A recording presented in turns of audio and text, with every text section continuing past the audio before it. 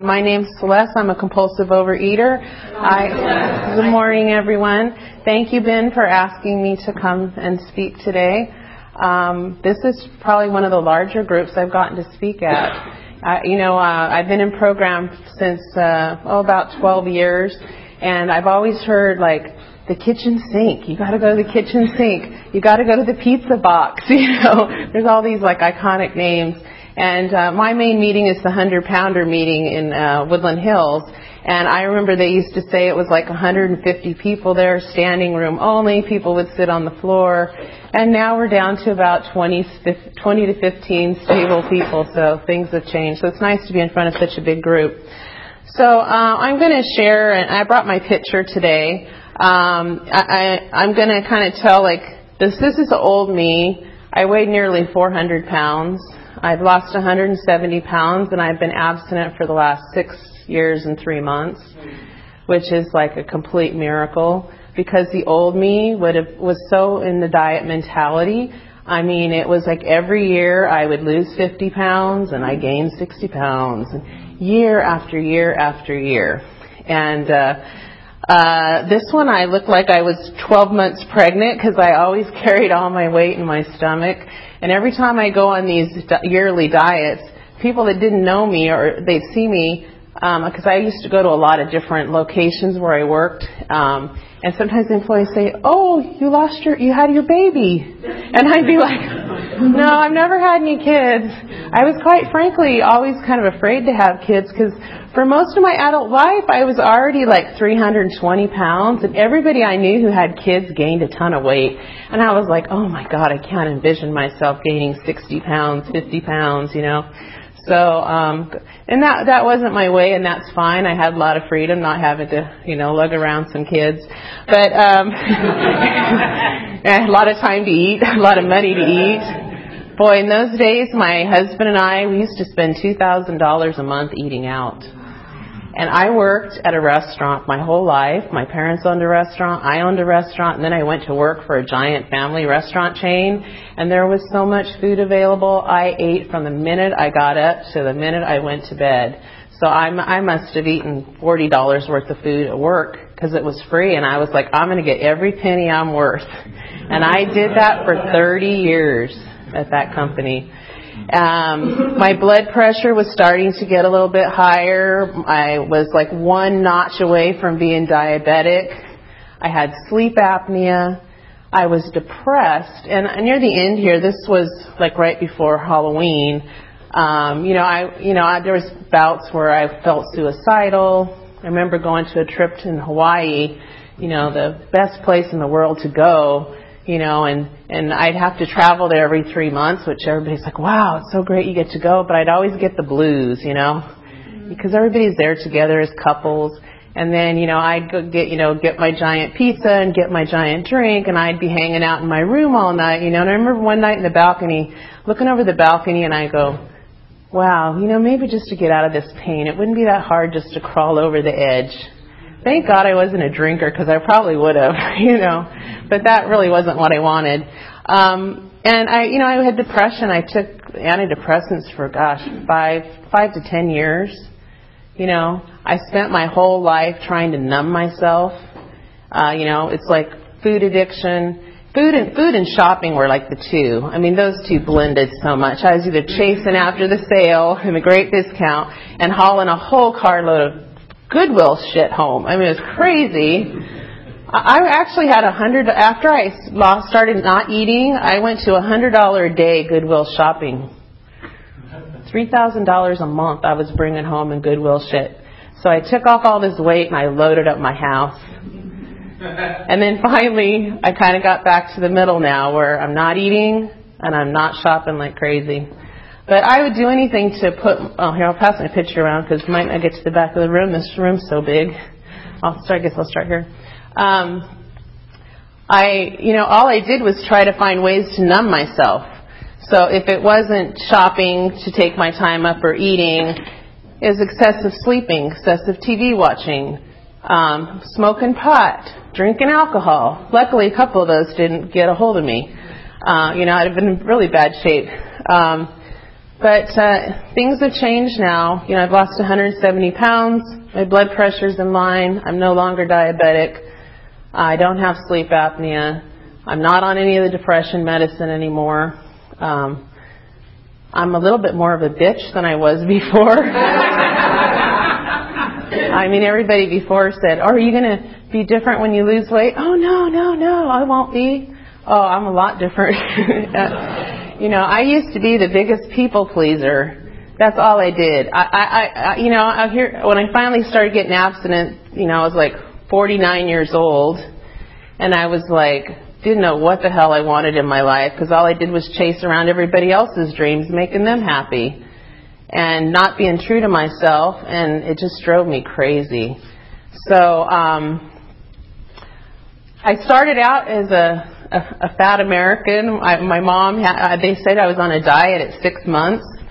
My mom had me illegitimately in a very small town, and back in those days it was like really a disgrace. And my dad had taken off, and he finally showed up like 2 weeks before she had me. And so she said, every time you cried, I just shoved a bottle in your mouth because I didn't want to disrupt your father, because he didn't really want to be part of this family. And so that's been the habit in our family, is just shove food in you and keep yourself quiet. And my dad was a rager, and he was an alcoholic, and we just kept quiet. We tried to be invisible. So I just learned to live an unauthentic life. And then I decided, well, if I'm a perfect person, then I'm going to finally get some love, So I tried to be so perfect, and that wasn't working. And then I thought, well, if I hit all these achievements, I'm going to have the perfect life, and I'm going to feel loved, and I'm going to feel fine now, So, I got straight A's, and I got the valedictorian, and I got the full college scholarship. And then I went on and I got the corporate job, and I made a 6-figure income, and I went up the ladder, and I got to travel all over the world, to New Zealand, Guam, Japan, all over. And everybody would look at me and they'd say, "Oh my God, your life is so wonderful." And I'm thinking, yeah, but I'm living in a 360 or 70 pound body, But the people that knew me, and once they got to know me, they all accepted me. It's the people that didn't know me, they were the ones that were constantly, making me feel invisible. Like they wouldn't make eye contact, or they were always staring at my belly, because my belly was huge. And so I've seen a lot of change in how people see me since I've lost the weight. I've noticed men now will hurry to open the door for me. It was like shocking at first, It's like, holy cow, what's happened here? And that's scary too, because part of my story was, my father was a little too familiar. And so I got this feeling like I need to gain weight. And I remember in high school I had actually lost all my weight. My mom said, "Your dad said you looked really good." And I gained 50 pounds in about a month. And you know what? My family didn't say a word. Nothing. And that's how our family's always been. I could gain a bunch of weight, but never say a word. I could fill the house up, every cabinet drawer with crap. They wouldn't say a word, And I always went about thinking someday they're going to come and give me that grand intervention like I see on TV. They're going to come in and everybody's going to tell me how much they love me and can't live without me, and whisk me off to some, resort or Malibu or somewhere nice like that, and pamper me and massage me and do all this, and I'm going to come out cured. And it never happened. So I spent my life just going from program after program, from Weight Watchers to Tops to, back to Weight Watchers, then to Kaiser to get, learn about eating. I did that a few times. Then finally, I said to them, look, something's wrong with me mentally, because I can get on these diets and I can lose and be totally happy and not have any, not wanting to overeat and saying I love the food, I love the exercise. And then there'd be something that would send me in a tailspin, and I would just go the other way, and I'd gain all this weight. And then crazy me, I would gain all this, get down there, gain the weight, and I'd always have to gain at least 1 pound more than when I started, so I could do it perfectly the next time. And I could never get it right. And as the years as I got older, it just seemed like I couldn't lose as much weight, you know. And then I had cancer like at 35, and things really started slowing down after that. Luckily, I was a survivor, so that was something great I got through. But, you know, it just started becoming more and more of a struggle.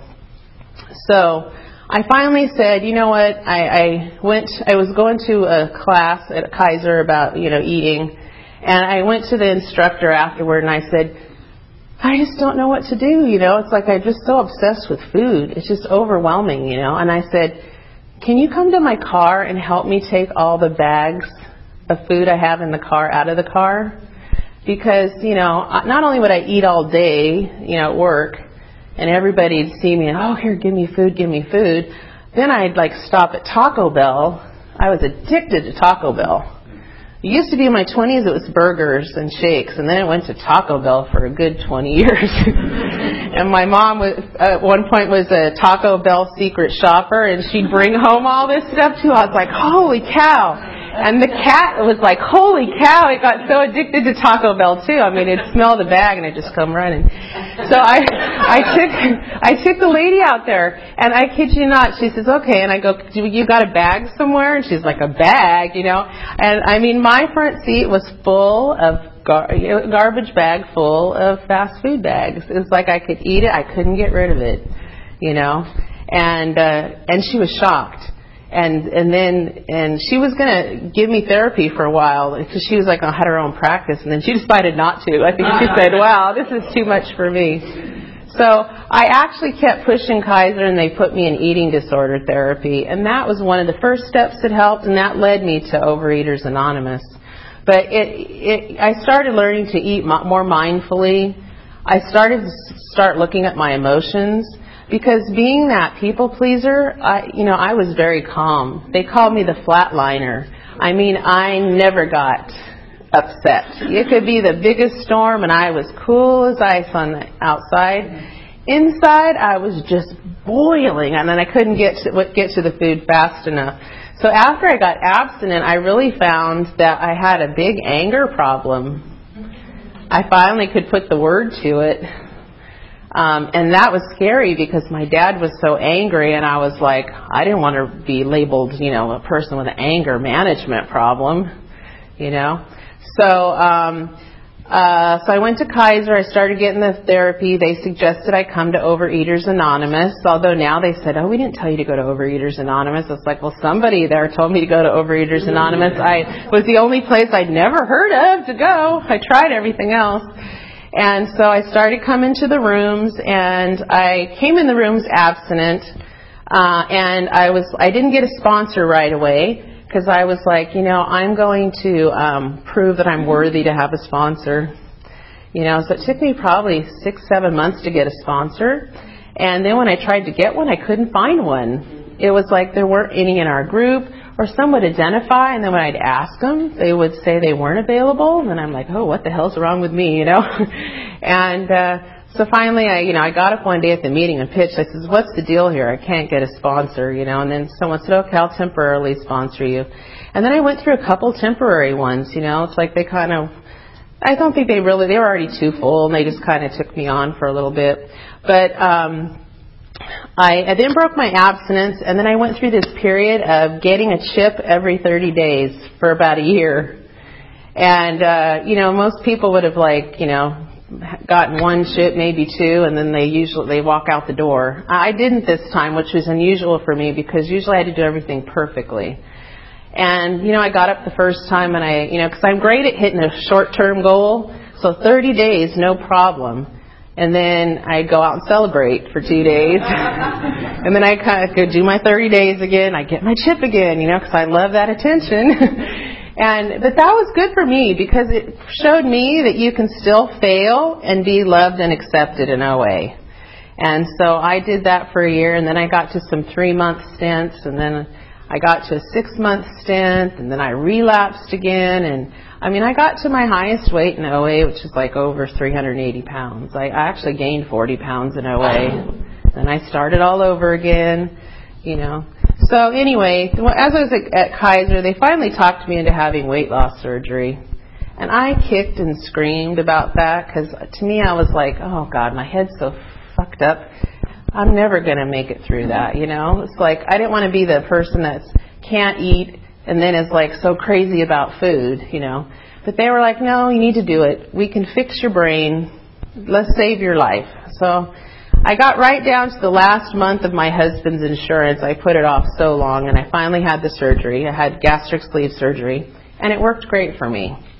And it was, you know, I don't recommend it to everybody. I mean, it was kind of drastic. You had to become a baby again and drink liquids, but it really helped me a lot because I was so addicted and I had so much fear about losing weight. Not even just about losing the weight. I mean, I had issues of vanity. One of them was like, because, you know, I didn't have a single wrinkle on my face at 49 years old, you know. That is the best nature's collagen, you know. And I was like, oh, I don't know, you know, that was my last excuse not to do it. I was like, oh, I don't know, you know, at least I look young. That's the one thing they always say. They always thought I was 15 years younger than I was, you know. At least that's my claim to fame, you know. And I lost the weight and I got these wrinkles and I'm like, holy cow, that's a new experience. So anyway, and I always had the fear of getting under 300 pounds. Like if I get under 300 pounds, I'm not going to be safe, you know. And I spent, oh gosh, I thought so much about the old stuff. I'm so sorry. Anyway, you know, I got into the program and I had the surgery, and the surgery helped me because I stopped eating, and that was the scary part. I was always afraid to feel the emotions. And I remember the first time I sat somewhere after I had the surgery and wow, I can't eat. What do? I was scared to death. I could just feel the butterflies. And then I found out, you know, if you just sit there for a few minutes, and I got through it. And that was like the breaking point. And then after that, I didn't have to feel like I had to go to food all the time. And, you know, the steps have kept me sober with the food and sober with the other things. I know a lot of people that had the surgery with me have already started gaining their weight back. And we get a lot of people in the 100-pounder group that come and have had surgeries 4 or 5 times. I don't know how they do it. And they're you know, 350 pounds again. So the program, what I loved about it is when I came in, I was godless. I knew God hated me because I was such a sinner, although I didn't really do much bad. But, you know, I didn't have the spiritual program. And, you know, I came in and I just started faking it. I said, everybody else seems like they have a spiritual program. I don't know what that is, but I'm just going to believe. Whatever they say, I'm going to do. And lo and behold, as you started working the steps, I found my spiritual program. You know, and now I feel like I have a higher power that I can depend on. I love the 4th step and the 5th step. I mean, the 5th step was so freeing for me. It was like the first time I got secrets out. I mean, I went to therapy for years, but I mean, all I did was make the therapist feel good. Like, you're curing me. You know, and that last year when I finally got abstinent, I went to therapy for 2 years, and I actually started spilling my guts because I'd already been in OA, kind of spilling my guts to some degree. And I didn't want to put my sponsor through all that either, you know, because they're not therapists. So I got the therapist, and I finally started getting real. And then I started having to look at my shortcomings. And I wanted to share one thing that was really helpful for me, because I know I talked too long about the old days. One is using the Serenity Prayer. I use that all the time to help me solve problems. For instance, like a few years ago, my mother-in-law got really sick and came to live with us, and then she got dementia. And so all of a sudden I had to deal with this adult baby. And so, you know, I put my problems in the Serenity Prayer. So I said, like, God, grant me the serenity to accept the things I cannot change. So like in that situation where now I'm having to bathe her and feed her and take care of her, I was like, okay, can I change this situation? I can't. Okay? So what's the next thing? The courage to change the things I can. The things I can change is my attitude about it, you know? And so I said, you know what? I never had the opportunity to have kids. this is a great opportunity, you know. So my husband and I took care of her. It brought us together. I got to show that I could be a loving, responsible mother. My relationship with her just really blossomed. My relationship with my mother, who lived in the same house, went the opposite direction. For some reason, she got really jealous about the whole thing. And then the wisdom to know the difference. You know, like if I have a problem, I used to be the one that would go and tell every single person I knew about, oh, this bad thing that happened to me. I wanted the attention. I wanted the sympathy. I'd spend 8 hours talking on the phone or asking them what their opinion was to do, and I could never get, you got 50 different answers. And I'm really indecisive, and I couldn't make a decision. So now I either go to my sponsor, I go to one trusted friend, and that's the decision will be made then, and I'm moving on. And it was just amazing how much this helped me in my program. And I used to be a terrible excessive worrier, and I would have because living in an alcoholic household, you never knew how Dad was going to be tonight. So you always had plan A, plan B, plan C. What am I going to say if he says this, and what am I going to say if he does that? And so I was always living in this fantasy or this projection of how things are going to be. And when I got in the program and started working with my sponsor, she started having me work with a God box. And so I would when I start worrying, I'd put my thing in the God box, and I'd say, all right, I'm not going to allow myself to even think about this. And if it's an upcoming event, I allow myself 30 minutes before the event. Then I'll start thinking about it. And I'd write my thing in there. Because I'm a visual person. I forget things real easy. So I'd write my problem on there, put it in the box. Then later I go back, open the box once a month, take out my problems, and I'd say, oh, well, that didn't even happen. And I'll tell you, that wipes so much worry right off my plate.